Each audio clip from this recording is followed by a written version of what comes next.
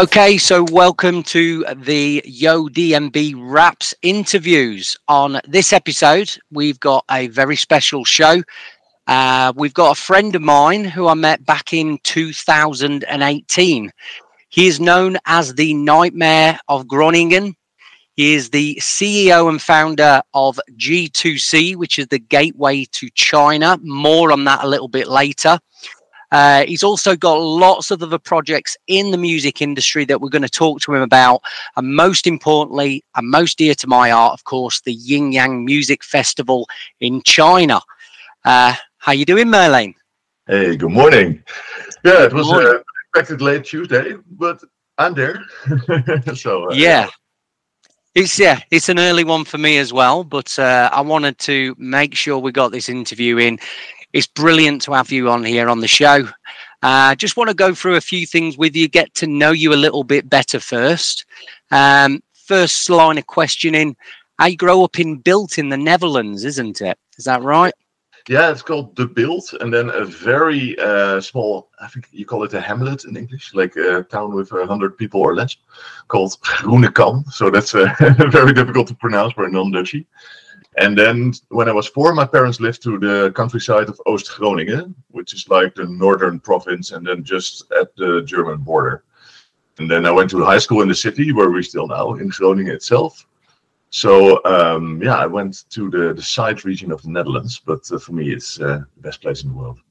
So what was it like growing up in De Built in the 80s then? Because I know you're an 80s baby like myself. What was there to do?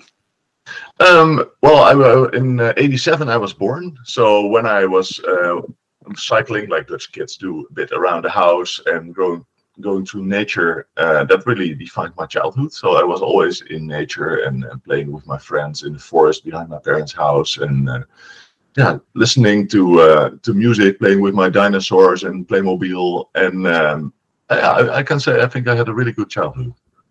Excellent. And what was your first music experiences then? Because obviously right now there's a lot of things that you're involved in the music industry, and obviously through your role as the Nightmare, which we'll come to a little bit later.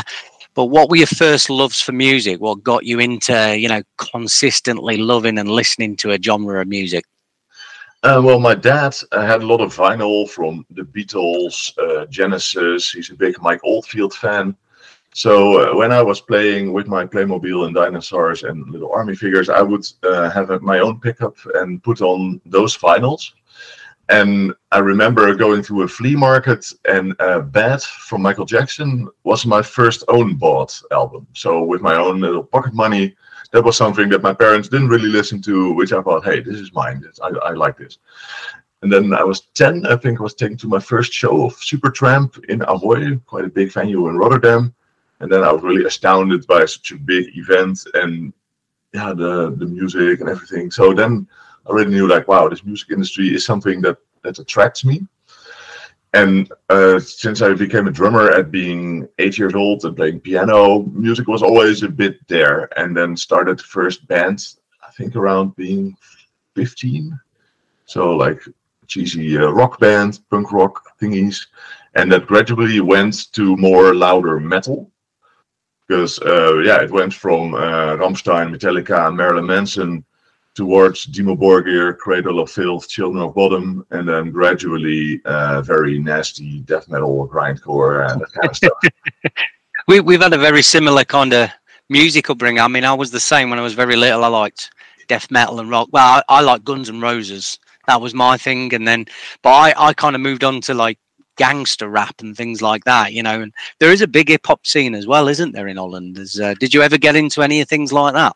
I wasn't really much into it, but my friends, my close friends, took me once to a show of Dead Press, and I took them to a black metal show. So that was kind of a nice exchange. And there, this raw hip hop that really got me. I wasn't that much in the yo bling bling, but that raw energy was kind of comparable with the metal energy. So by experiencing that show, my appreciation for hip hop definitely grew. But it's not a genre I listen to at home, for instance. Yeah, I noticed obviously something we'll talk about later with Sub Society and the club that you was running as well. You did have some some help, obviously, with some drum and bass artists, but Dope DOD as well, probably one of the biggest hip hop exports coming out of Holland as well. They've had some ties with you as well and helping you out. Yeah, I was founding a club in 2011, and I remember in that time, or maybe in 2012, seeing the video clip of what happened, and it was a lot of people have seen. I think it has 36 million views or something, and it was all shot in Groningen, but it didn't look like that.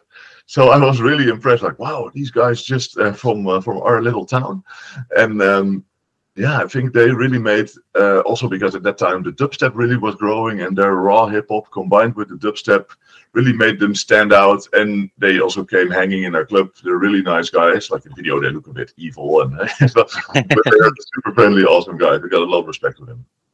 So what about when it moved into like the dance music and stuff as well then? Because like I said, we both kind of had that bringing in with rock and metal. For me, there was an instant turn in terms of the dance music. It was like I hated it, and then someone took me to a rave, and that was it. What about yourself? Did you have an experience where it kind of progressed from the rock music? Because there's a lot of similarities with the harder drum and bass to the gabba to the rock music. Was it a progression like that? Not really. The funny thing was that I already had a bit of a fascination for hardcore, but as a metalhead, I didn't allow myself to listen to it too much. But there was already some hardcore that I liked and sometimes put on, and there was one band I really loved called the Berserker, and it's an Australian death metal band that combines it with industrial hardcore, speedcore stuff. And that was really extreme and something I appreciated, but friends took me to a techno party, to a drum and bass party, and I still didn't really get the feeling. But during my internship in 2010, I was doing an internship at Epica, this gothic metal band.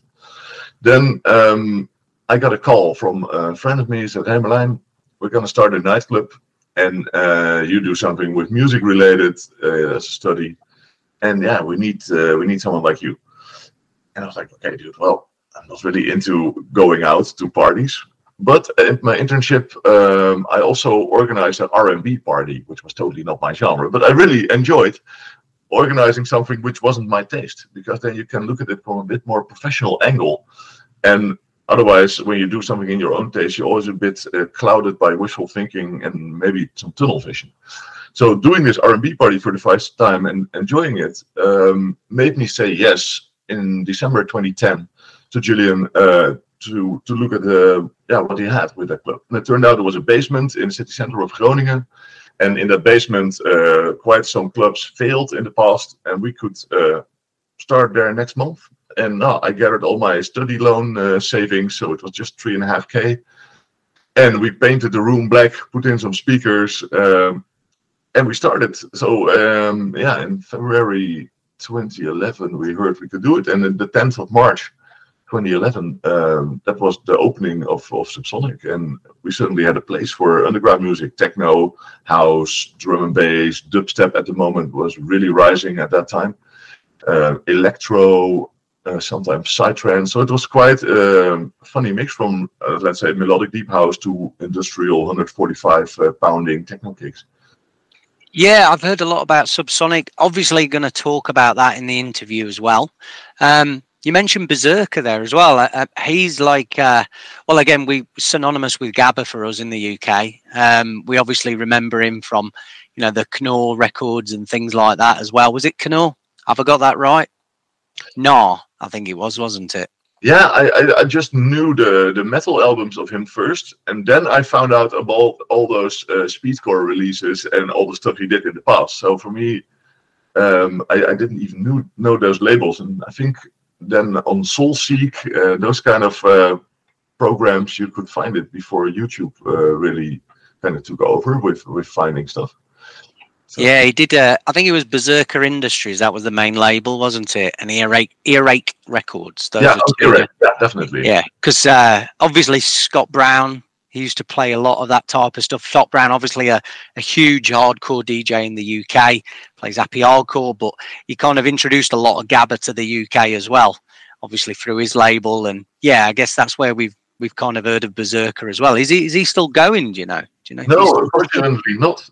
They made the last album quite some years ago, and now they quit. And I hope they say never because I could really use some of that. And I'm actually now, I took a break from drumming because I used to be a drummer and we did tours in South America, or well, one tour. And then when my nightclub started, I kind of quit. And now in the Corona time, I built up my kit again, got a second bass room, so I have 2 bass rooms. And I'm intending to start a new project where I will play horrible black and death metal combined with industrial hardcore and bringing the worlds truly together, because I haven't found enough music that does this, and it's something I would like to listen to. Even if there's only 6 people on the whole planet that would like it, I would like it myself. And I found a singer, guitar player, and a bass player already, and she was also in my former band. So a horrible project will soon emerge, I think. Yeah, sounds good. I can't wait to hear that. Absolutely. So you still do dabble with the drumming quite a lot then when you get a chance? Yeah, just recently I bought a trailer, and my brother has a nice venue, and beside that terrain is a place where there is like the waste facility of Groningen, so nobody's bothered by noise. And in this trailer I put my drum kit, another drum kit, so I can rehearse with a friend, with a monitor and a click track, and some cabinets. My brother has all the guitar gear, and then we can do the click track and the vocals on it, and then in the other room play board games and drink craft beer. So it's kind of a man cave. Okay. And your family, you have some of your family involved in music as well. I know you've got, how many siblings did it say that you have? Yeah, 3 younger sisters and 1 younger brother. And my brother has a venue. He always started a sound rental company. Never finished his high school, but he was always in making sure that items that were working got sold, and that he was mixing bands, and from let's very early age on. And then he progressed in now having his own venue, the Loads, where we sometimes do parties.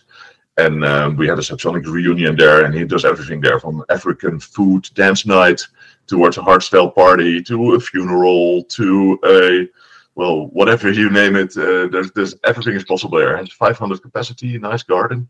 So it's really a great place. So he's still heavily involved in music then as well, isn't he? From the club and things like that. Yeah. And then from the organizing aspect, but he also still sometimes plays his guitar. And in the past, we used to jam together. I also had a trailer in that time in my parents' garden near the forest, and then play with the band there every weekend. And obviously a little bit more of a delicate subject. We spoke recently, didn't we, about your sister. You had an elder sister when you was younger, and she went missing. And I believe it made like national news, didn't it, as well, and across the country and things like that. Do you mind going into a little bit of that and obviously what was happening around that time in Holland? No, of course not. It has a place in our family, in our hearts, and it shaped everything how life is now, which is good. So so I can fully talk about that because let me just explain. I was 4 years old, she was 6, and at that time in that village you didn't even lock your house, and that day she walked home alone from the little village supermarket, the only store that you had there. And after 15 minutes, she still wasn't there. And then she was never found again. So that was quite something. Well, you being a parent of 2, you can imagine that's your worst nightmare, And I was 4. So at that time, for instance, Peter R. de Vries, a famous crime reporter, really helped my parents a lot. And there was a lot of national attention for it, but in the end, it was not solved. And when I got older in puberty, suddenly the whole realization arose that, hey, now I'm the oldest of the family, which also then kind of inspired me, like, hey, I want to be the oldest brother of the rest of the kids that my sister would be proud of. And in puberty, that wasn't always the easiest time, but I think for a lot of kids in puberty.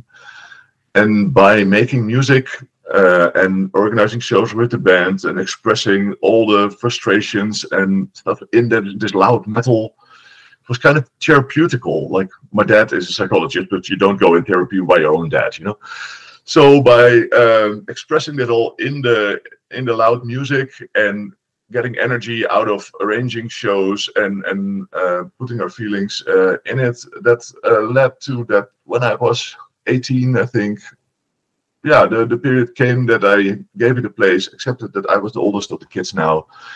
And then life became good. I could do what I want. I started to study Academy for Popular Culture, start this nightclub, do this tour with my band. I got involved in how the music scene works, made a lot of fuck-ups.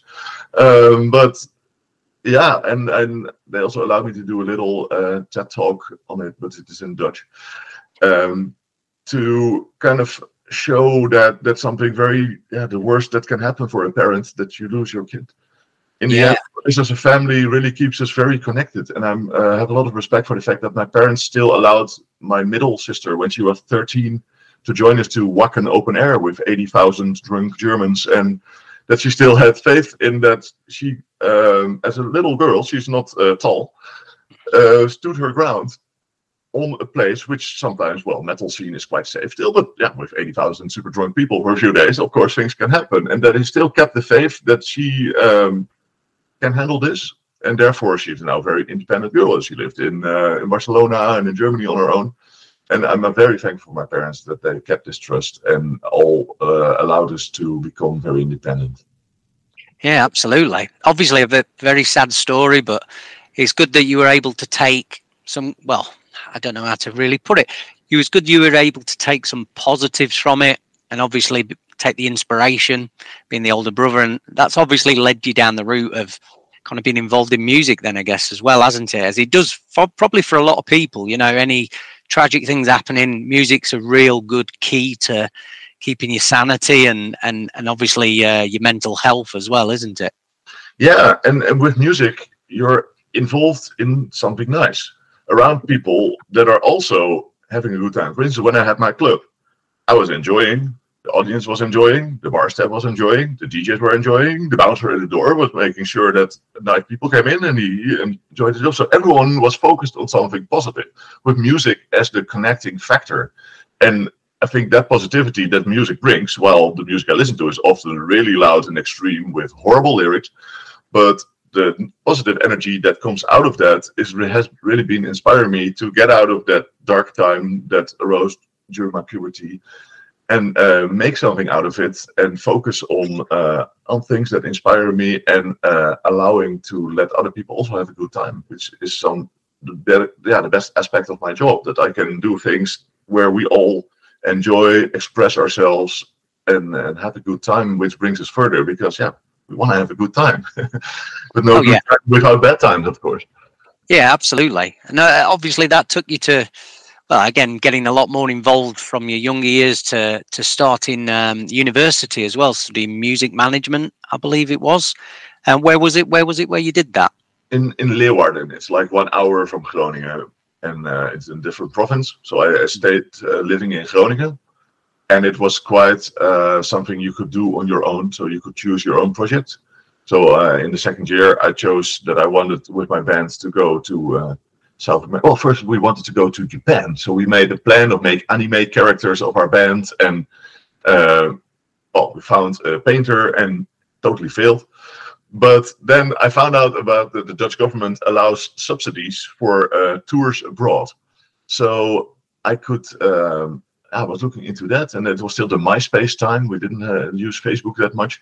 Oh my God, yeah, MySpace. Yeah. I think I've still got a MySpace. I think it's still there. I don't know how long ago since I touched it, but that was a great website. Whatever happened to Tom at MySpace? Yeah, it was great indeed. And I remember that I thought, okay, there is money available if you have a tour, but you need a bigger headliner. So where to start? Then I saw that the Greek metal band Rotting Christ played in Colombia, and on MySpace you could just send them a message, or I think I sent a message to the singer and I said, "Hey Sakis, this is Merlijn from the Netherlands. Saw you guys played in Colombia. Can you tell something more, because we would like to play there too, because we had quite some fans." I was in a female fronted, we called it epic battle metal band, and then Sakis said, "Oh Merlijn, this is Nelson, the booker there. This is his email," so sent him an email. So gradually we found people in Brazil, in Peru, in Ecuador, and I found Got Dethroned, who I read in a metal magazine that they played Japan and North America, but they never played South America. So they were willing to join us, and then we got the money. It was €22,000, and at that time I was 21. I never had more than 1,000 on my account, So I remember the time that I heard I got the money. then I made a rookie mistake. I couldn't receive the money because I had no legal form. So I had to start a foundation, which is called Stichting Nederlands Muziek Export, which means in Dutch, Foundation for Dutch Music Export. So in 2009, I founded that. Then I could receive the money. And from there on, also started helping other bands with their export subsidies, which our prime minister at that time called left-wing hobbies. So cultural subsidies. So that's kind of a thing we embraced. Okay, let's do some more left-wing hobbies. So it was from bringing punk rock bands to Russia to techno DJs. It became a lot during and before I founded my nightclub. So that's the SNME website then that's still running now, isn't it? Yeah, it's a very old website. Should update it. I think it hasn't been updated in 12 years. Yeah, because we had a big conversation about this in China as well, because it blew my mind that the government in Holland, they actually fully finance tours for any artists, DJs, bands and things like that to actually tour and earn money, don't they? It's a big thing in Holland that you can apply for. Yeah, but Canada does it even more. France does it pretty well. Austria too. Every country has a kind of music export office. I think the UK also has something similar, but they are not. It's not on the level of what. No, I don't hear grant. As soon as obviously I got back from our first meeting when we met in China, that is the first thing I started looking into 100%. Yeah. So yeah, we don't have anything on that level.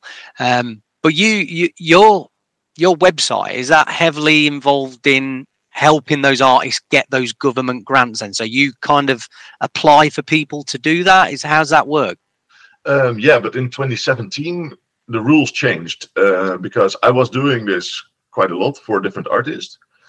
But then the rules from the Foundation of Performing Arts, which gives out these grants, stated that someone who is asking for the money also has to be the representative of this artist, like a manager or a label. And I always aspire to be a neutral entity so that I don't represent an artist structurally, but just on project base. So now with this foundation, with this arrangement for tour subsidies, I can't apply anymore because I stay neutral, but I help now still because I like it, artists to check with them what legal form they should have to start a foundation or a BV, you say in Dutch, is kind of limited in the UK, so that you are eligible to get it.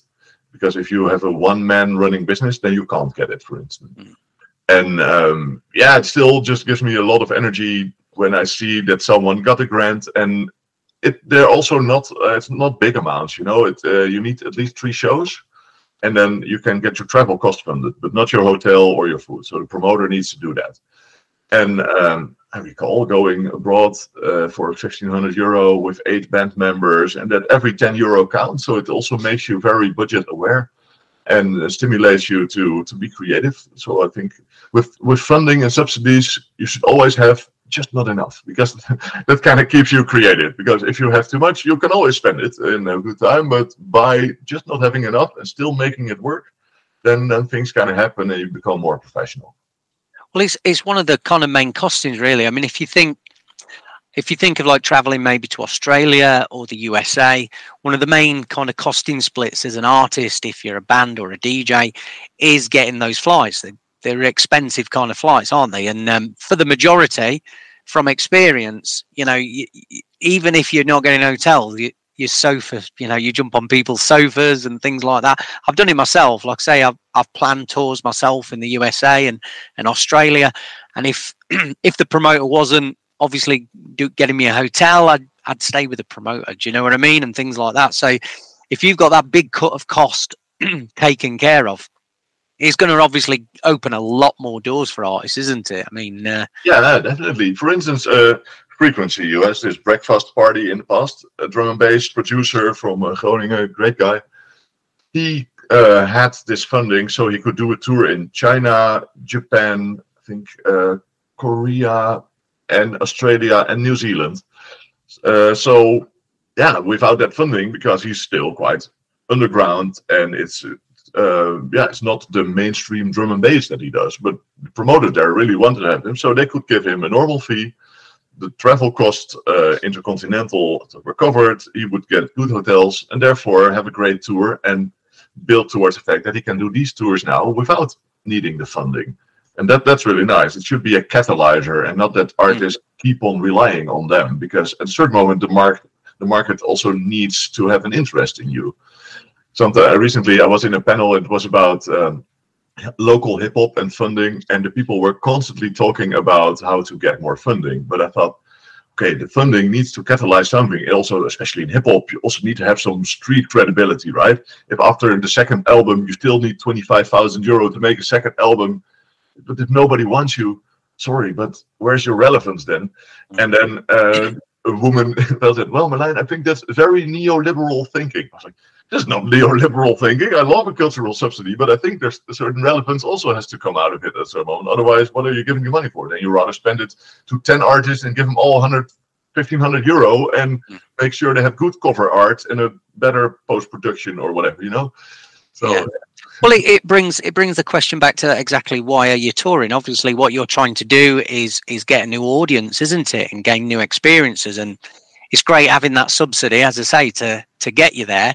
But if you're not taking full advantage of that tour in terms of networking and meeting to kind of build your brand and build your audience to get the music there, because again, that is the dream, isn't it? You want people knocking on your door to do more of these tours to get the music there. And if you're the one that's always forcing that tour to happen, then you're not really growing, are you? You know what I mean? So it's a good point. There needs to be a balance between what the audience and the promoters want and you. And if you can't, of course, it's good, especially in the beginning, to keep pushing. But at a certain moment, it needs to go a bit automatically. Despite that, I see a lot of people that do use this, have a great time, and let people enjoy, because there are so many artists around. So it is tough as an artist to come in between things. I think it's a good tool, but it's sometimes for the people that really need it, difficult to apply for, and the people that don't really need it anymore and have some clever tricks to get money again, there could be some more balance in it. But above all, we can't complain that it's there. So you mentioned obviously this, like the SNME, what you're doing with Holland and being able to apply for this. You mentioned other countries like Canada and France. How does an artist start to look into this? So if you were to give somebody advice now in other countries, when Holland, I'm sure it's a little bit more widespread in terms of knowledge. But let's say somebody wants to look into this in one of these other countries who might be watching now. What's the best first port of action to start looking into if these grants exist? Yeah, I think you can just Google music export offices. And then there is quite an overview of which countries have which one. So that they all have different names. So in Norway, there's just Music Norway. And I think especially at music conferences like Eurosonic, or next month or May, there's Tallinn Music Week, BIME in Bilbao. Those kind of events, all those representatives of the funds come there, speak to people, take some of their, for instance, Dutch Music Export is also a Dutch foundation. They bring 3 talented acts from the Netherlands they think that are worth investing in. They take them to South by Southwest, to Great Escape in Brighton, and those kind of events. And all those countries have, and not all of them, but most of them have this export that are with people that are also very willing to help, because they have some money that they can spend on artists that take the effort, that have some interest from a foreign country. So those people are your friends. You should get to know them, talk to them, and say like, hey, I have a great band. We're not that big yet, because they believe in investing in talent.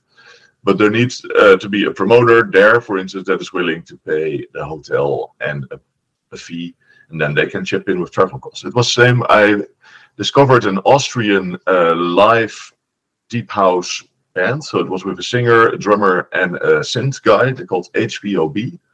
And I saw them at Reeperbahn Festival, I think in 2016. And Reeperbahn is also a showcase festival in Hamburg. Then at Eurosonic in Groningen, one of the biggest showcase festivals, I saw them again, and I was really impressed. And we did this festival on the Chinese Wall.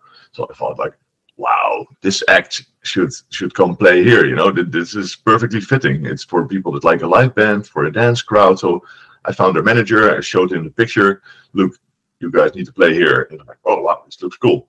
And then some weeks later, it turned out that they could arrange the funding through Austria Music Export, because at that time they were also not really known yet. And around that, they organized a tour through China and Thailand, I think. And now they are getting, I think, 15, 20K per show, touring the whole world, selling out big halls.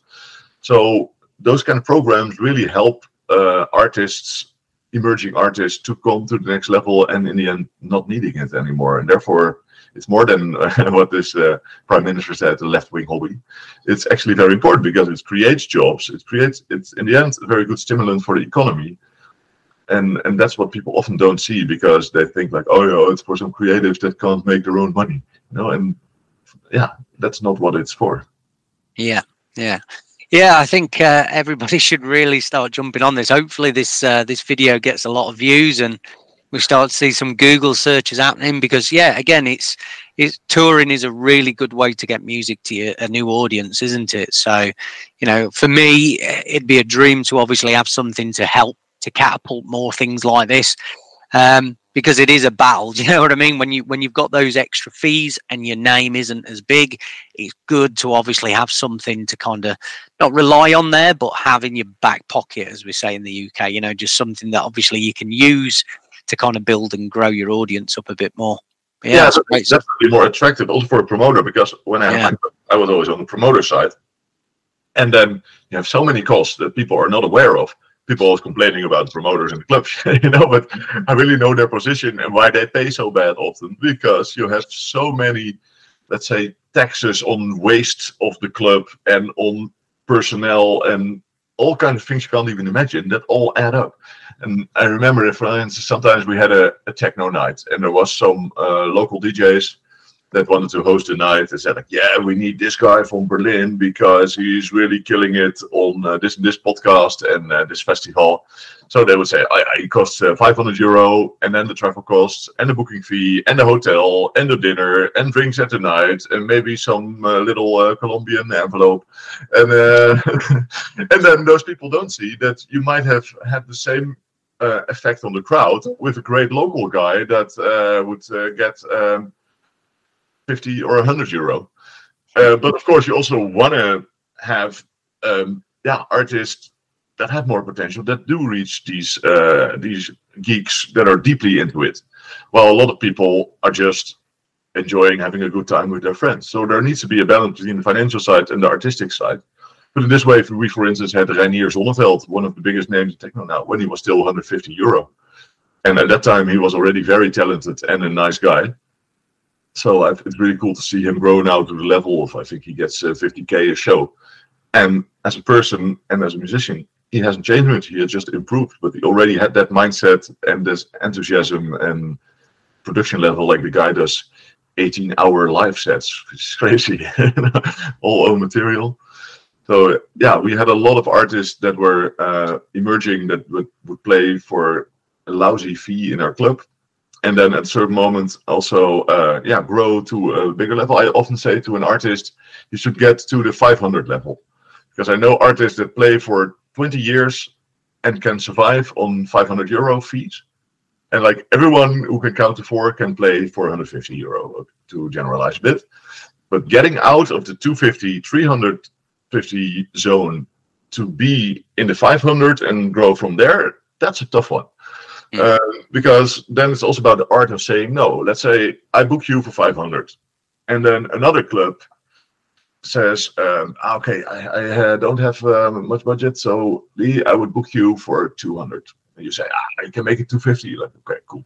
Well, if I hear that, then next time I say, okay, he also played for 250, so I'm not going to pay him 500 next time. Maybe can have another warm-up DJ also for 250. Then I have two. So to at a certain moment say no. And then have the faith that by saying no, better offers will come and that you will grow. I think for every artist, that's a very hard process. But it's worth it.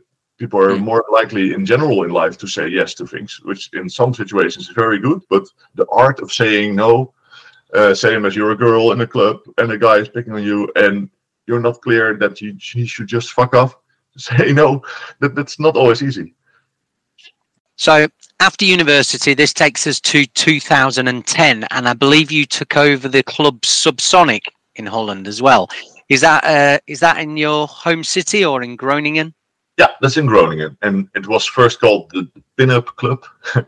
So, and my brother actually came with the name Subsonic because 1.5 weeks before we opened, we still didn't have a name. And we were walking in the forest behind my parents' house, and he has a sound tech saying, you know what, subsonic frequencies are the ones that you don't hear, but which you do feel. We're like, hey, it's pretty cool. And then as an abbreviation, you can go to the sub. So that was also nice. And Eurosonic, we wanted to also to be a part of that festival and as a location. So about Subsonic, yeah, suddenly Subsonic was there. And then, yeah, in 2011, we started it. So it was my study finishing project. So it was nice that I could, use a practical project to get my study points. Was this like your main kind of ties happening with drum and bass then? Is that where you started having a lot more drum and bass ties by running the club? Yeah, exactly. And then I also started appreciating it. Before that time, I found it a bit boring. And then by having a monthly drum and bass night, or sometimes even more, I suddenly found out like, hey, I actually really enjoy this genre. And we had Noisia, of course, in Groningen, which I think most drum and bass people do know. Yeah. And they also often came to have a beer, and they took Skrillex with them when, because he learned producing very well from them. So he slept on their couch before he was very well known. And Joost, the youngest brother of Thijs from Noisia, he did the monthly drum and bass parties called Submerge, together with Tom, a friend of him. So they always made sure that there was quality lineup with locals, but also flew in artists from the UK. And the entrance was €3. So before 1 a.m. it was for free, and after 1 a.m. it was €3. And still having a full house and being able to pay the artists from it and keep some of the leftovers of €3. So it was a lot of passion involved. And yeah, Submerge was really one of our biggest nights, which also then led to sometimes do a separate party on another location where we, for instance, had Diesel Boy dropping by, or we did Prolex once in Simplon, and it was an interesting time for drum and bass. Drum and bass has always been big in Groningen. Also now after COVID, the boys from Bassface, who have been existing since I think 2012, Bassface community, they always sell out and they bring in variety and quality in drum and bass. So there's good movement. Yeah, I mean, obviously for anybody living under a rock who don't know, Noisia is obviously the greatest drum and bass trio in my eyes that's ever lived. And they obviously put Groningen on the map. That's where they're from. And obviously being the club there, you had them as regulars there as well, didn't you? And you mentioned... Well, to chill, but once Merlijn really helped us out by playing on a Wednesday, which was great because it was midsummer. And he felt like, okay, I can play with you guys. So suddenly we had a totally full house, and at that time we really needed money to pay a new 2,000-liter tank of beer. And in the summer, all the students are going to Groningen. Groningen has 80,000 students among a 240,000 population, and it was tough times. And Merlijn played. We had a crazy full house with Noisia for free on a Wednesday, which was insane, you know. And so we were very thankful for them. Also, that Skrillex was playing at their King's Night event, and that he found it okay to play at the after party. We always had an after party from 6 a.m. till 9 a.m. And that day, the management asked Sonny if he would be open for it. And of course, he already had been at our place, and he said, yes, it's cool. So that was awesome that we had Skrillex in Subsonic, and we had like 250 capacity. And well, I think that night was around 300 or maybe even more. So it was crazy. And you say your youngest brother was running Submerged with this from Noisia as well, then? So the youngest brother of Thijs from Noisia. Ah, right. Okay. So he was actually running events with you as well, then? Yeah. Ah, right. Excellent. And it ended in 2015. Why did the club shut then? Because obviously it sounds like there's been some legendary nights there. I guess it was a staple of the town of Groningen, wasn't it? It was really it was a place where everyone could be himself, and even like 18-year-old girls would come on their own and find people there, and it was a sleazy basement, and not everyone was always super sober. But it was still a kind of very safe environment. So in 2015, the chemistry between me and my business partner was over, and his dad was our landlord. We also had a restaurant together, and the financial constructions were very dodgy. And we started with the three of us, and the other one, who was still a very good friend of me, already in late 2014 decided that, yeah, it wasn't working out anymore. And from that moment, the collaboration between me and the other guy also, he was mainly running the restaurant, I was doing the club. And in 2015, it was over. After that, we rejuvenated the concept in a different location with the guy that already, with Julian, who quit in 2014. We thought we're going to do this together with a live venue, so that there's live acts until 12, and then from 12 to 6 we do the club. And we had a crowdfunding, we made a really cool LED tunnel which on the DMX of the sound could be involved with the music. But in the summer of 2017, the guy who ran the venue said, I'm going to quit, because his live part was totally not taking off. And we were delivering the amounts of bar money that we said we would. But he decided, I'm going to quit. And then we didn't have a location anymore. I just had become 30 at that time. And then I thought, like, hey, maybe it's good. It's time for something new. And my nightclub owner life was over just by being 30, which started when I was late 23. So it was a good moment to make a next step, kind of. Yeah, absolutely. And obviously that led on to a lot of other things as well. I believe you started up Subsiety as well, which was obviously helped to, wasn't it? I believe the right description for it was an online concept, a digital environment to help people find artists around the world, which I believe leads to the Here and Now website. Is that right? Yeah, I conceptualized it, and then my business partner Anastasia, where I run a foundation with, where we connect cultural projects and corporate funding, she had some input also from me to create a website, Here and Now, where you can find an overview of everything that's happening in your city. And it's a really nice overview, so you can find a jazz jam, or a reggae party, or a techno party, or a Somalian cooking workshop, or a vintage clothing sale. And we always refer to it as a joke, like, look, it's like Pornhub, but then for events. So that you could just in one click on a category-wise can find whatever you want. And the whole idea, indeed, with the concept of society behind it, is that you would have a global network of cities. Let's say you come to Leuven in Belgium, and you think, hey, what's going on in Leuven? That you can think, hey, I'm a drum and bass head, so is there any drum and bass party going on here? They see, in next week there is a drum and bass party in the local, say pop podium in Dutch, but it's like a venue that has some state funding for underground and emerging music. Well, then you can find that. Or if you're more into just tropical house, you can find that.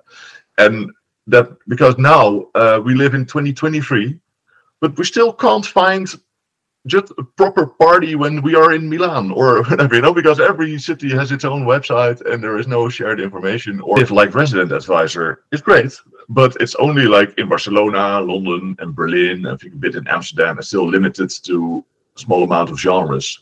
So if you would have a proper overview where, let's say, every city that has 100,000 inhabitants and some things going on, where you could browse a European map and find category-wise what's happening.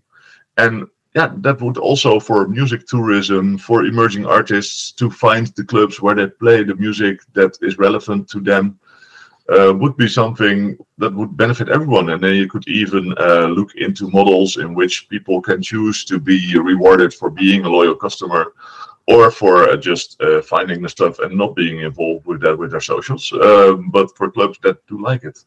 We worked out the whole framework, of which Here and Now is just kind of the beginning.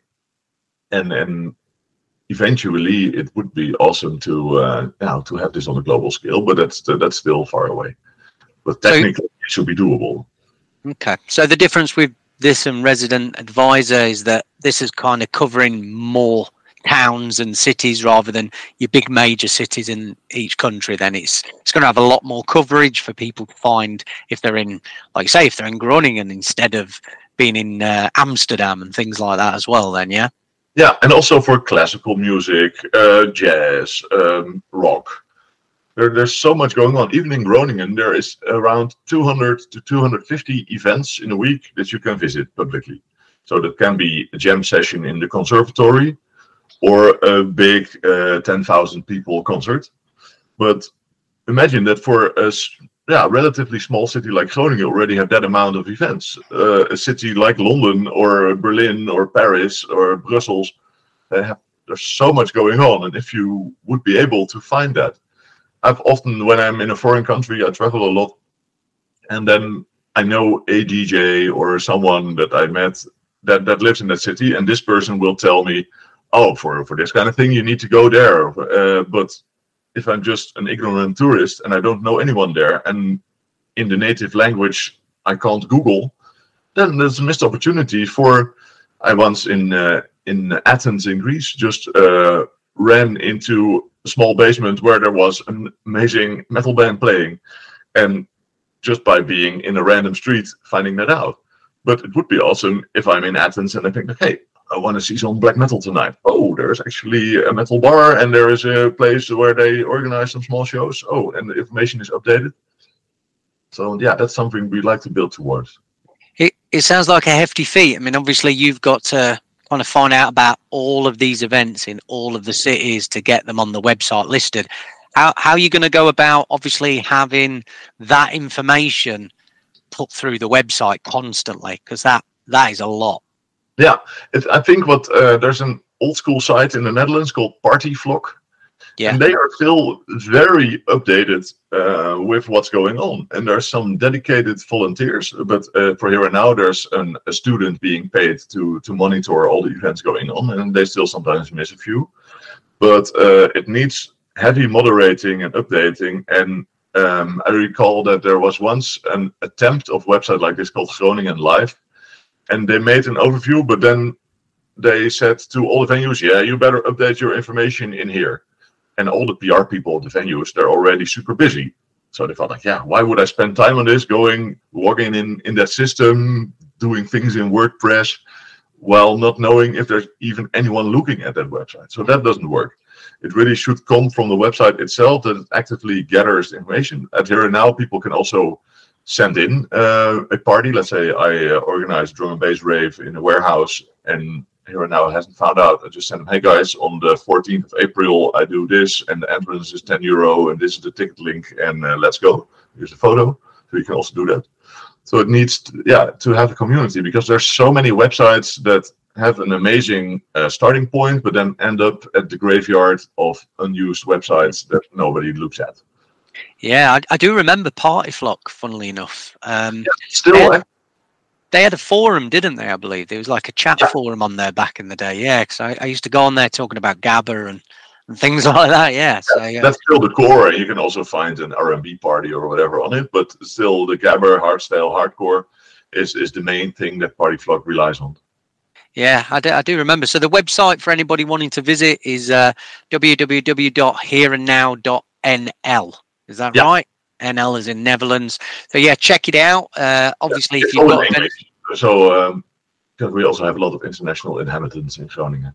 So that wasn't what originally was a bit meant for, also that those people really can't find the stuff because they don't speak Dutch. And all the Dutch people can speak English. So why not have an English overview of all the events in Groningen? And is it set up yet for people to actually submit events into there as well? Yeah. Brilliant. Okay. So let's move on to one of the main chat points of today, the nightmare of Groningen. How the hell did this come about? Because this blew me away. You started being the nightmare, which obviously a very different meaning in the UK when we talk about nightmare. It's something quite scary. But you started this in October 2018, didn't you? Tell me about the story from how you got there to where you are now.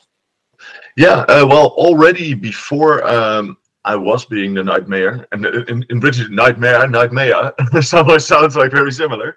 And I might be the nightmare for the people that want to sleep and that don't want any party in their city.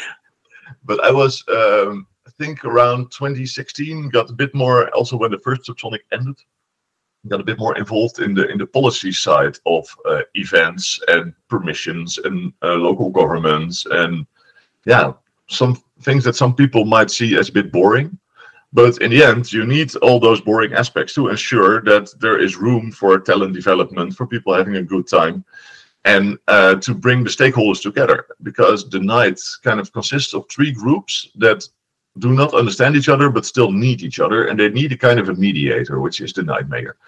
So the first group is officials, governmental people, politicians, public servants, people that have to deal with the night. The second group is the professionals making their money in the night.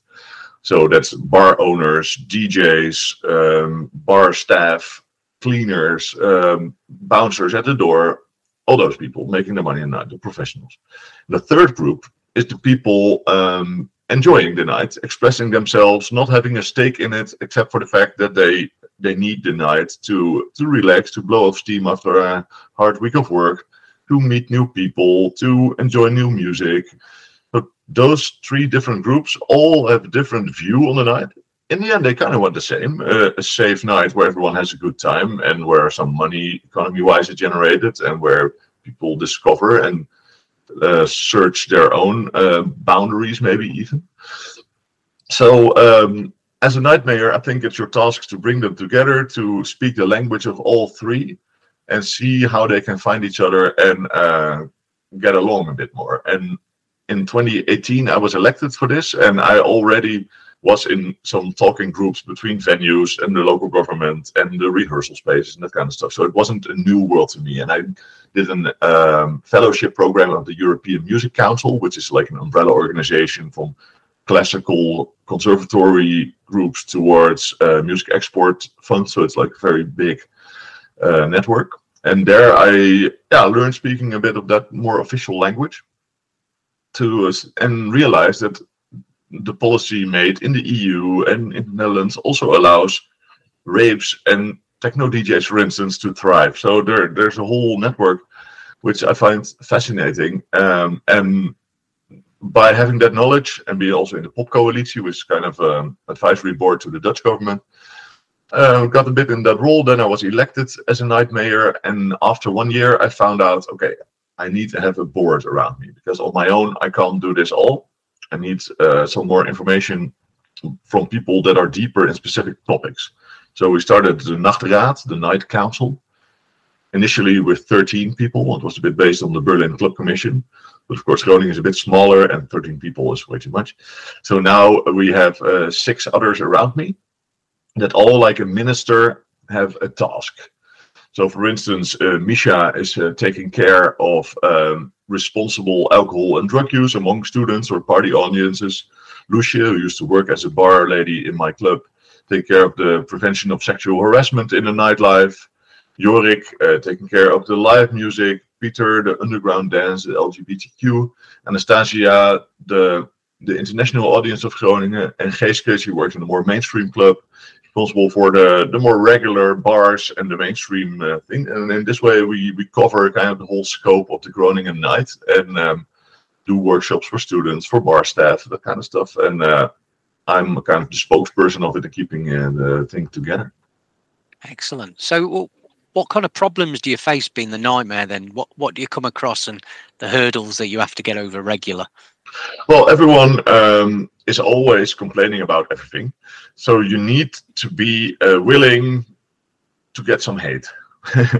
And also sometimes have an unpopular opinion because, it's important to speak out on specific things. You can't make everyone happy. This is fine.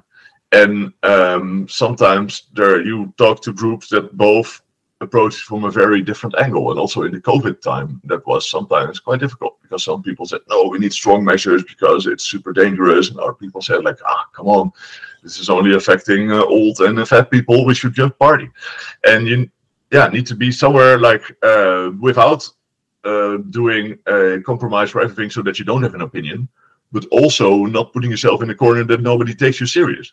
So it's you need to be quite diplomatic and being able to dare say things that not everyone might enjoy, and also keeping all the different groups with their own demands in line, kind of. So it's and I also learned by trial and error, and I think Yeah, I like it. Also in the international network of people that do it in their own city. I've been in quite some conferences where we gather last November in Zurich. Had people from all over Europe discussing these kind of topics, and it was so nice to be able to speak to people that understand both the cultural side as the health side as the business side. There's not so many people that work on those different fields with the night as a whole, and therefore it was great to exchange knowledge and form. We have also the Dutch Nighttime Alliance, where we form a unity with 9 Dutch cities: Amsterdam, Rotterdam, The Hague, Nijmegen, Leiden, Haarlem, Eindhoven, Groningen, and Utrecht. Yeah. And in this way we try to exchange what we've learned instead of reinventing the wheel, making our nights safer. Amsterdam just got a new night mayor last week. And together we hope to generate more money for the development of the night, for the safety. We're currently also fighting for the Night City Hall, the Nachtstadhuis in Dutch, a place in the city center where you can get help if you've been sexually harassed, or if you need information about responsible use of substances, or if you want to file in a complaint if you've been discriminated at the door, or could be all kinds of things in a preventive way or in a way when it just happened that you get help. And so that there is a safe space in the city center where also parents from students that just got in city know that if something goes wrong, they will get help, or preventively things won't go wrong. And that's something we're really fighting for to get a budget now. We already presented it to the local politicians. They had some remarks. We're reshaping the plan a bit, and then hope to push it through before summer. So is that centre open now? Because I know this is one of your new projects as well, isn't it? Like you said, to get the funding on this. Is this something that's open now and you're waiting for funding to carry it on, or are you waiting for funding to start? The place is now being renovated. So if we get funding, the plan is to open in November, December, because then it would be ready. Then we can hire staff in the summer and start it and fully present it in Eurosonic January. So that's and currently we're good on track. Excellent. And you actually said you met some of the nightmares as well, then. Many. And some cities have a club commission, so it's not always a nightmare. For instance, in Berlin, it wouldn't be good for such a big city like Berlin to have a nightmare, because nobody can represent such a diverse big city with so many organizations and people, and therefore it's better that they have a club commission. So they are around the world as well. They're not just from Queensland to Bogota, New York. The network is really growing. Yeah, like a selection of superheroes. So like the Avengers when you come together, basically, isn't it? All the nightmares and taking care of everybody in the clubbing community. Yeah, it was really fun how during COVID the network really tightened, because people saw, hey, we all fight for this nightlife. Then when you don't have it anymore, you see how valuable it is to keep people together. Also, people with very opposing visions, when they're on a dance floor with a beer, they suddenly get along pretty well, while debates could get very heated in those times. So then we really saw how we needed the night as a unifying factor. And the people all in a different way. And there's academics, city planners, rave organizers, venue owners. There's a lot of different people, but all with the same thing in common, that they want to make the night better, create more room for talent, better fees for artists, more safety for women or for everyone that feels unsafe. And that's united, and that movement is growing. Even, let's say, Christian conservative parties in governments are seeing the benefit of it. So obviously being involved in a lot of things to do with the nightlife and involved in obviously the community in Groningen as well. You did a TED Talk a few years ago as well, didn't you? Back in 2015, talking about entrepreneurship and obviously your beginnings in the music industry as well, wasn't it?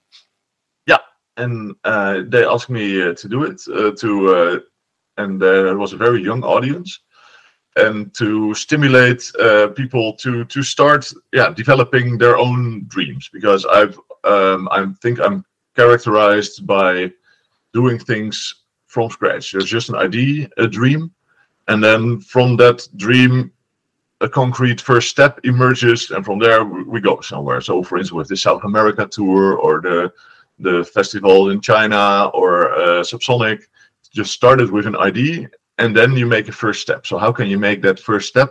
They asked me to do a lecture, a talk of 15 minutes about, and I'm still sometimes doing them for students. Next Tuesday, for instance, I always really enjoy when people have an idea but they don't know how to get started, and they need to do it themselves. Also, one of my best teachers during that time also constantly gave me some inspiration, but never really helped me. I had to do it myself. And when I then was stuck, he would give me a little suggestion like, hey, Merlijn, you can actually maybe look into this. And then I did it myself again and got further. So by stimulating people to dream big and then distill it to a step that they actually can make, which might be difficult, but then hey, suddenly your scope is wider. Oh, this is also an opportunity. Grabbing those, daring to fail. It's a lot about failing. Like, I've failed so much, still failing every day in a lot of things. But in the meantime, also other things happen, because when you fail, you'll learn an experience that you otherwise would never get. And those are the most valuable ones. You never intend to fail, but by doing so, this lesson that only you know comes out and gives you kind of superpower to go to the next one, because you're the only one that knows it. Yeah. And therefore gradually going somewhere. Yeah, you have to fail to succeed, as they say, don't they? So obviously more failings, the more education you've got to not fail, basically, isn't it? And to move forward. I wish the TED Talk was subtitled in some way. You can't even get it subtitled or anything like that. That'd be really good to watch. And so if you're Dutch or you speak Dutch, definitely go and check out Merlijn Poolman TED Talk on YouTube. It's there, and I'm sure it's very interesting from what you're saying there. But yeah, unfortunately, I don't speak Dutch, so I wasn't able to watch the whole thing.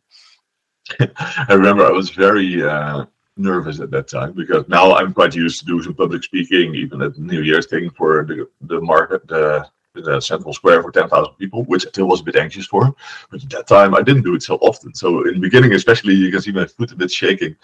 But story went well, and I was being trained by a guy that learned me to do the whole story by heart. So it's not as spontaneous as it might look, but therefore the whole structure of the build-up, which I developed myself, was in it, and it was very good.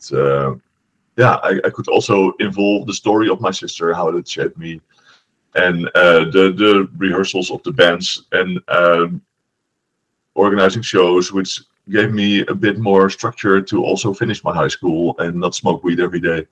So it's like a total picture. I can still fully stand behind it. Yeah, absolutely. Yeah, hopefully people check that out then. 2015, I believe the TED Talk was, wasn't it? So yeah, go check that out on YouTube.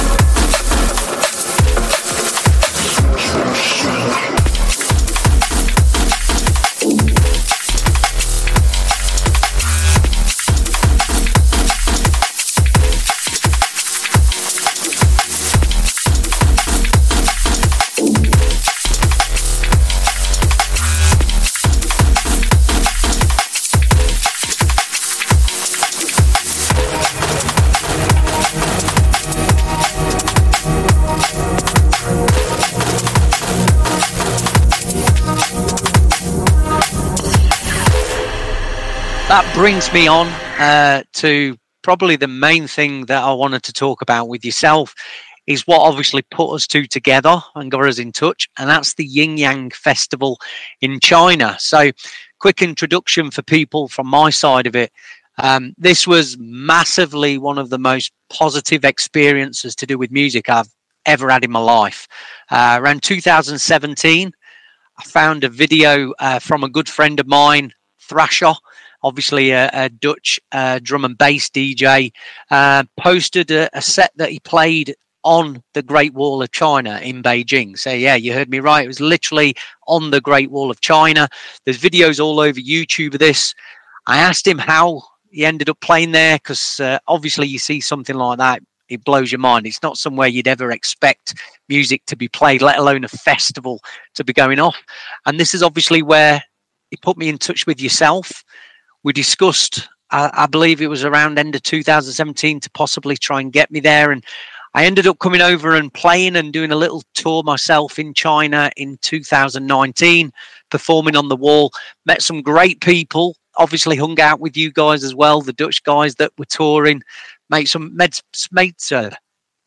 friends for life, obviously, with it as well, with David and Julian and people like that. Tell me a little bit about how you got involved with this, because again, this is something that still blows me away to this day. You met Tommy and Rainbow, and it went from there, didn't it? Yeah, I read a Vice article which said Tommy there was a Dutch Vice article and said Tommy Hendricks is dating a supermodel and learning Shanghai how to party. And that was funny because Rainbow she was born in the 60s, and she started the first modeling agency in the 80s already in China as the first woman, and also got involved in the house scene when it just got started, and in China at that time it was very strict and closed and communistic. So she, with the money that she made from the modeling company, bought a villa and some other assets, and this villa was the mansion, and it was in an area with a wall around it in Shanghai, and the wall had a little door, so every weekend people would go through that door, go to the basement, and have radical parties till Monday morning.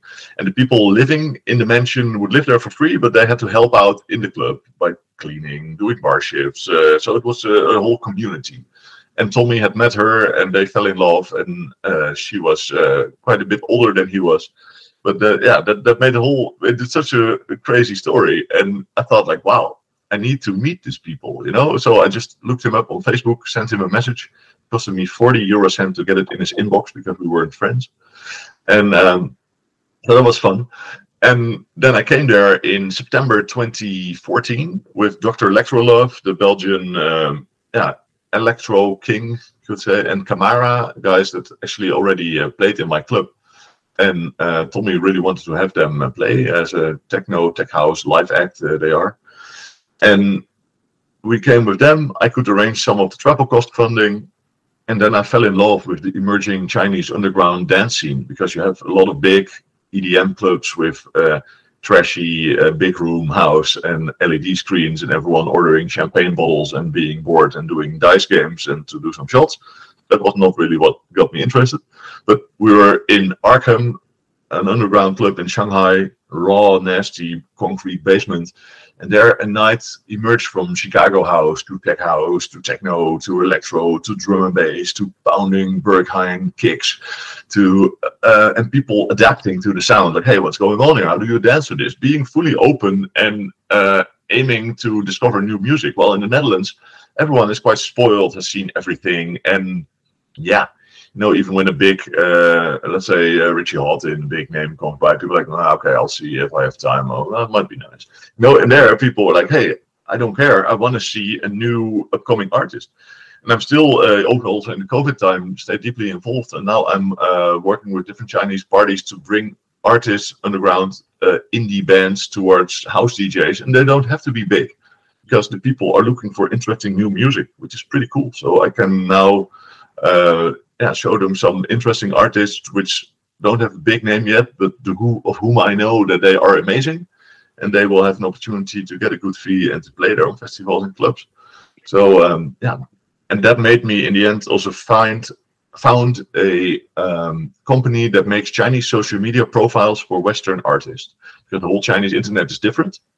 So your SoundCloud and your Spotify and your Facebook don't work; they're blocked, and most people do not have a VPN, so they can't find it. And therefore, you need QQ, NetEase, Weibo, Douyin, which is the Chinese TikTok, Bilibili, which is Chinese YouTube, to ensure that you can be found by your potential fans or the people that follow you. Because the DSPs release a new track quite fast on NetEase, for instance, which is a combination between Spotify and Instagram a bit. But you can't do post yet. So we help people to be able to reach out to their fans. EDM artists, hardstyle is really a growing genre, and we want to grow more towards other genres too. In the COVID time, we lost 30 clients of the 37 that we had. But a lot of them paused because they just could not play in China, and therefore also then spending 500 in a month is something which even for artists that make 20K a show, they can save on. So we're very thankful for the loyal ones that stayed, and now we're getting more and more interested people see China opening up. I'm going there myself in 2 weeks again, and the future looks bright. Yeah, I mean, don't get me wrong. It is. There are a few hurdles to get over to get your visa to go into China. It's not the easiest. It's not the easiest, but from experience, it's definitely worth going through those hurdles, even if it's not for the music, but for the culture. Is very different than anywhere else in the world, and it is in a positive way. Like I say, it's worth having that experience for anybody really, to obviously visit China and take in that culture. Because like you said, you go over there, there's no Google, there's no Facebook. They have their own social media and search engines and contact apps and things like that. It is a very, very different way of life that I think people should try and experience. Even if you're well traveled, this is very different than anything else you've probably experienced, isn't it? Yeah, totally. I've been in 41 countries. I always keep track of them. And that China is definitely so different than the rest. I've been there 10 times, so it'll be my 11th one now. And despite, of course, there's always also the political controversy and things happening. That also had some backlash on me when we organized the China Pavilion during Amsterdam Dance event. I was at a certain moment being framed in the media as if I was being used by China to propagandize Chinese artists. Well, I actually myself funded an event and got funding for it, and brought in some Chinese artists and Dutch artists and French artists and people that played in China. So there's always a bit of controversy around it. If you see what's happening in the world, it's also not strange. Mm-hmm. But I think music is a unifying tool that allows to go as kind of a soft diplomacy over these difficulties, because in the end we want to dance and we want to connect on a human level, and most people don't want to be involved in all the political shit, So and music is what people do like, and there I see that people become so happy of discovering this new music, and that brings our worlds closer together. So I keep on doing that. Yeah, absolutely. I mean, as you said, it's all about the opportunity and just discovering, a new culture. You don't want to be involved in the politics. Obviously, over there, you hear a lot of politics from us. But again, they make it really hard because they hear a lot of politics from our side as well that they don't want involved in their country, don't they? But they also, once I did a lecture on nightlife development in Chengdu, and Chengdu is the culture capital of China, at least they pretend to be. A lot of great things going on. And then I was being critical, which I was a bit afraid of, because I said, you can't be a culture capital if you only have opera houses and music universities. You also need small grassroots venues. And some of them were closed for certain reasons. And next day I was quoted, not censored anyway, in a newspaper which said what I said. The Chinese friend of me translated it, and that was because I brought it with respect, but also saying what I want to say, what they flew me in for. And that's the other side, which you often don't hear, because a Chinese person would never criticize our prime minister, but we always say, hey, Xi Jinping is doing a very bad job. and you can't do this, la la la. Well, we also don't know how to lead a country that never had democracy with 1.4 billion people. In their way, they do it their way, and they respect our way, how we do it here. And that's something which you can only find out when you've been there, and that most people living there are totally not politically involved. They don't want to be. They want to live their life. They see that there is growth in wealth, and that they get more food than in the past, and that they can buy a car, and it's a totally different world. And I remember the first time going there, I was quite afraid because it's something I thought it would be like North Korea or something.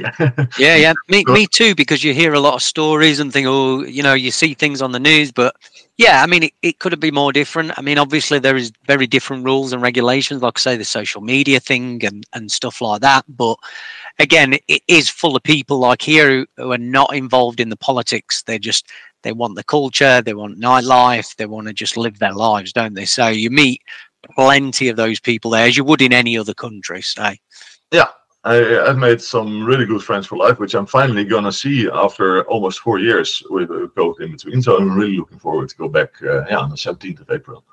That's brilliant. Yeah, and just going back to Rainbow and Tommy as well. Obviously, two great people. I managed to meet them both at the festival, albeit they were very busy, very welcoming, and they seem to be like that with every artist, big and small as well. Do you still speak to those guys regular? Yeah, with Rainbow, we're actually starting up some projects there in China, and Tommy and me are still in touch. He's living now in the Netherlands, more focused on sustainability, and he always had a passion for that. So and he's not really in music anymore, as I recall. But Rainbow is still very active, starting new projects and connecting me to certain people. So we're gonna meet up and talk about different things. When I'm there. Yeah, I think I'll have to dust off my WeChat app and say hello to Rainbow and see how she's going on, because it's been a few years as well. So when you got in touch with Tommy and you start speaking to get involved with them, was he already doing the Yin Yang Festival then when you first got involved? No, they were planning it. So when I could bring the artists, and then that was the first edition. And then, we did 6 in total. The one that you played was on a different location. Mm-hmm. And then COVID came. So, it was, we hope to revive the festival next year. On maybe the old school location was still very cool. So possibility of the Yin Yang Festival returning then? Theoretically, we would like to. We don't know how the laws in the country change, if it's practically possible, but everyone would love to do it again. What would you say your job and your role was with Yin Yang Festival overall then? What did you do for them? Mainly bringing in the foreign artists, because I have since Subsonic developed quite a big network of interesting artists, and to sometimes have some bigger names that, because we had very small budget, to persuade them a bit to play this amazing festival. And for the Dutch ones, or even like HVOB, Austrian, we could arrange some travel cost funding and making sure that the lineup was consisting of more than Chinese artists and foreigners that are already based in China. To make sure that the diversity in styles was there. We also brought a Juno reactor, for instance, like the godfather of Psytrance from Brighton, Stephen, an amazing guy. Brought him there. He really did a special show, and many others. And for instance, Thrasher and Ditter in 2016 playing industrial hardcore kicks as the first one on the Chinese wall. I remember that he ended. Yeah, that's what blew me away. The Thrasher video as well, playing Speedcore. Yeah, because Ditter was ending his set with a 300 BPM noise kick track, and there was a Chinese with a little baby walking on the wall and seeing all those crazy people standing there. I felt like, wow, what must this person think? Yeah, unreal sights. I mean, I remember getting up at because obviously, the time differences and things like that, and I'd only been there 2 days, so I was up at like 5 a.m. on the first one, and then didn't bother going to bed on the second. So you're obviously seeing the sunset and sundown over the wall, and just normal tourists going past. Amazing, absolutely amazing. So who else did you bring over for the festival? Obviously, I was there. Thrasher was there. I know we had Frequency, MC Swift when I was there. What other artists over the years did you bring? So many. Posei, you might know. He's also releasing. Running. Yeah. Ambivalence, Groningen. HVOB, German Reactor. Binary, which is like a techno duo from Brazil. So they recently also played Printworks, I think. And so many. I should look at the lineups, but every year we went with a small group of Dutch artists. Also brought a camera crew, so I still want to make a documentary about it with all the material that we shot. We also brought friends of me that I have a brewery. Then they, in Hainan, the tropical island of China, they met another brewer, and with the mate tea herbal extract, they came up with a very fruity beer, and that beer was also being made for a student fraternity of their year beer. In that doc we shot so much material which you could really make a nice story of, and to see how both worlds, despite the differences, connect with with music as a human connector, and beer also. So it's still something I want to do because we have the material, but it will take some time. I need to pay a good editor and a director to make out of that material mess something that has meaning instead of just some comparison. I've still got a lot of footage myself that I've not put up, just not had time to kind of edit together. But yeah, I've kind of been getting in since I've been doing this. I've been doing a bit more video editing, so I think I'm going to finally get my act together and probably get my video diary up of what happened there. Would be probably good to follow this video up as well, I think, just to kind of promote it exactly. as well. So I'll definitely get that up. So yeah, obviously a lot of artists were showcased over there as well. COVID came around, and obviously we know what happened there. But was the festival already planned and ready to go by the time, obviously, the pandemic shut everything down? And did it cause a lot of issues? Yeah, well, for the whole music scene, of course, but especially for China being so strict at that time that a lot of people left. Also, a lot of music industry people left, which is also good in a way because some people were really hijacking the scene, especially in the commercial sector. So now there's a new playing field. People are hungry for new stuff. Oh, wow. Other genres have arisen. So I'm really curious because I will be one of the first, last month, China fully opened again. But people are hungry for new artists and concepts and styles. So I'm really looking forward to see what came out of those 4 years, and it's not all bad. So somebody new going to China now, as opposed to when I was last there in 2019, is there a lot more restrictions involved for you to get to China now, or is it really opened up quite a lot? No, it's kind of the same. I just did the visa application thing to find in all the forms. Mm-hmm. It's a bit more, but not radically different. Okay. And what were the legalities of actually putting on a music festival on the Great Wall of China? Because obviously, like I said, this is the equivalent to throwing a rave in the Statue of Liberty or something of that nature. Yeah. So what were the legalities of actually getting something like this together and letting it happen? Well, there was a person responsible for that region who in the end has to say yes, and this person said yes.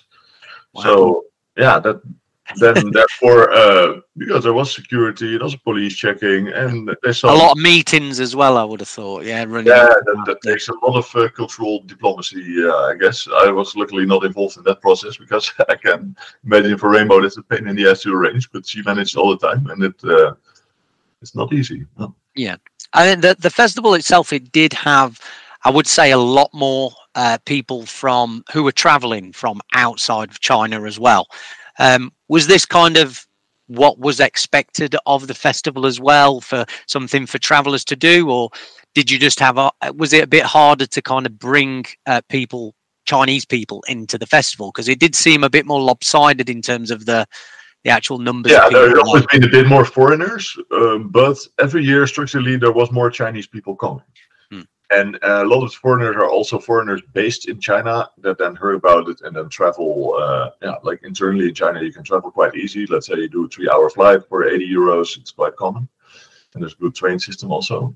So amazing train system. There are 1 million mile per hour trains. That Shanghai train, absolutely phenomenal being on that. I love that. I loved it. But the mission is indeed to grow the Chinese audience with interesting music, because you're not there to do an expat party, but they're definitely also a big part of the audience.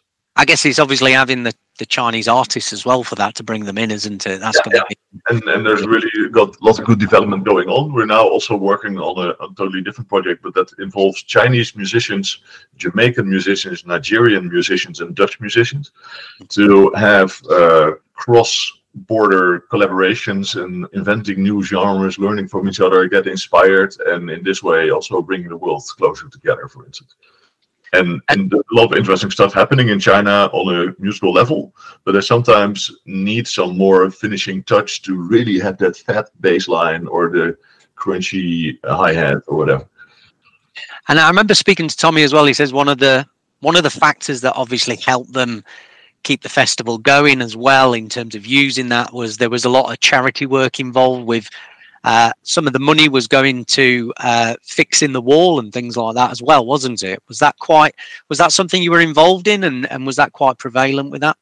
No, I wasn't involved in that part. I was mainly involved in the music part and making sure that, for instance, the group that was with me and that met you, that they all the visa and the hotel and like all that logistical stuff, that it was solid, so that you could just buy your own plane ticket. We took care of the rest. You could get drunk on a plane and things would still be fine. Mm-hmm. So I just took the responsibility of the artists and the group traveling.